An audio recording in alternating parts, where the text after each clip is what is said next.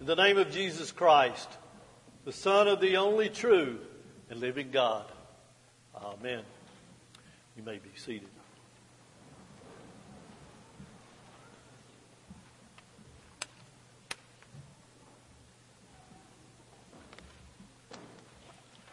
Well, you've heard it many times. I've heard it too. The old saying is that the road to hell is paved with good intentions. I don't know exactly what that means. But thanks be to God that good intentions by sinners are not the way to heaven. No matter how good our intentions, we are still sinners. But we're also saints, but only by the grace of God through faith. We are at the same time sinners and saints, lest we think there is something unusual about the tension that exists in us because we are at the same time sinners and saints. Listen to what St. Paul said himself in Romans 7. I do not understand what I do. For what I want to do, I do not do. But what I hate, I do. Does that fit you? Many times it fits me. Oh Lord, why do I keep thinking and saying and doing these things that I don't want to do? I don't intend to do these things, Lord. They are not my intentions, but my intentions are not what God looks at when my account with Him is called forward. Thanks be to God that He looks at His Son when He settles my account. Shortly after His baptism, as you heard, John the Baptizer declared Jesus to be the Lamb of God, come to take away the sin of the world a couple of Sundays ago. Jesus' ministry had begun as the Savior of the world, and with the beginning of Jesus' ministry came radical change.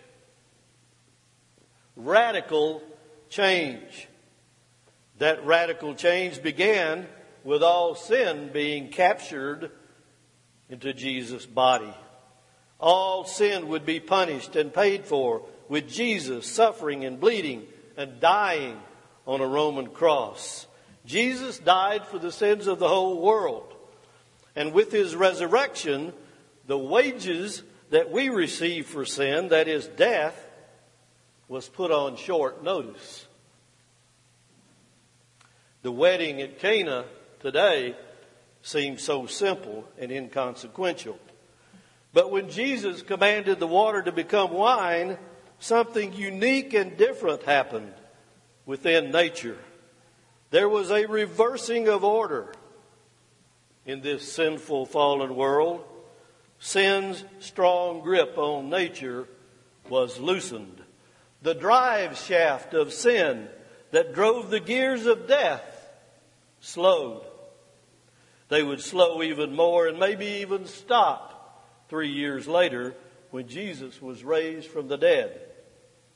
As the water became wine at Jesus' command, the spiritual forces of evil in the heavenly realms received their first sign of the coming of the end. Even the chief steward of the wedding feast noticed a radical change when he said, quoting, everyone serves the good wine first. And when the people have drunk freely, then the poor wine. But you have kept the good wine until now. End of the reading. For you see, the feast had been going on for a good while, maybe even for several days, when the wine ran out. The good intentions of the host and the chief steward had failed for whatever reason when they ran out of wine. A social blunder was about to be made public. The wedding family would be embarrassed publicly. The whole community would know. There was no more wine to make the heart merry. But unbeknownst to all except Mary, the bridegroom of the eternal wedding feast was in attendance. The marriage feast, you see, was in Jesus' hands. So Jesus commanded that some of the world's water become wine, water that he had cleansed when he was baptized, water enough to fill 6 stone jars used for ritual washings, also known as baptisms. This water became wine. Not just any wine, mind you, but the best of wine. This was Jesus' first miracle. A sign was given by the Lamb of God of things to come. He began to reveal his divine glory. Then, in those days, after seeing this miracle, we're told, his disciples believed in him. Now, in our time, we believe in him. And he continues to make his glory known today in various signs. And one of those signs, dear ones, is you. You. He manifests his glory now in you. Radically changed as you are by Christ with his baptismal water from the font and the word of his command.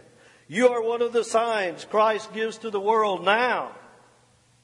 He has told his servants what to do with water concerning you, just as he told the servants what to do with water concerning the people at the wedding feast in Cana. He commands his servant, his pastors, to pour the holy waters of baptism on you to cleanse you from sin and fill you to the brim. Clay jars that you are. Fill you to the brim with the Holy Spirit. You are his clay pots. So even though you fail in your good intentions most of the time, a radical change has taken place in you.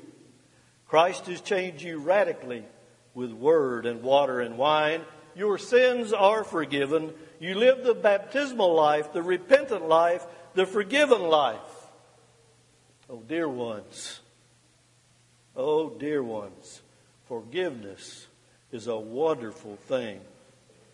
You know it, and I know it.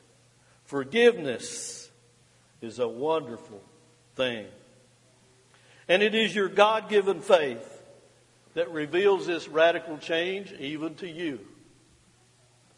Faith is the substance of things hoped for, the evidence of things unseen. You believe in Jesus just as the disciples believed in him. The great exchange took place. Christ took your sins and gave you his righteousness. The great reversal continues. Sin and death and the devil have no lasting power over you. They are on their way out. They do not have lasting power over creation even, as creation groans as in childbirth for the day of Christ's coming again. Christ commanded water to become wine, and here today at the Lord's table, he commands wine to be his blood. He invites you to his wedding feast that lasts into eternity. Come to the feast. Come to the feast. Jesus has invited you. He has changed baptismal water into wine here today. Come to the marriage feast of the Lamb of God, the wine that pours from the side of God's host, lasts forever. Amen.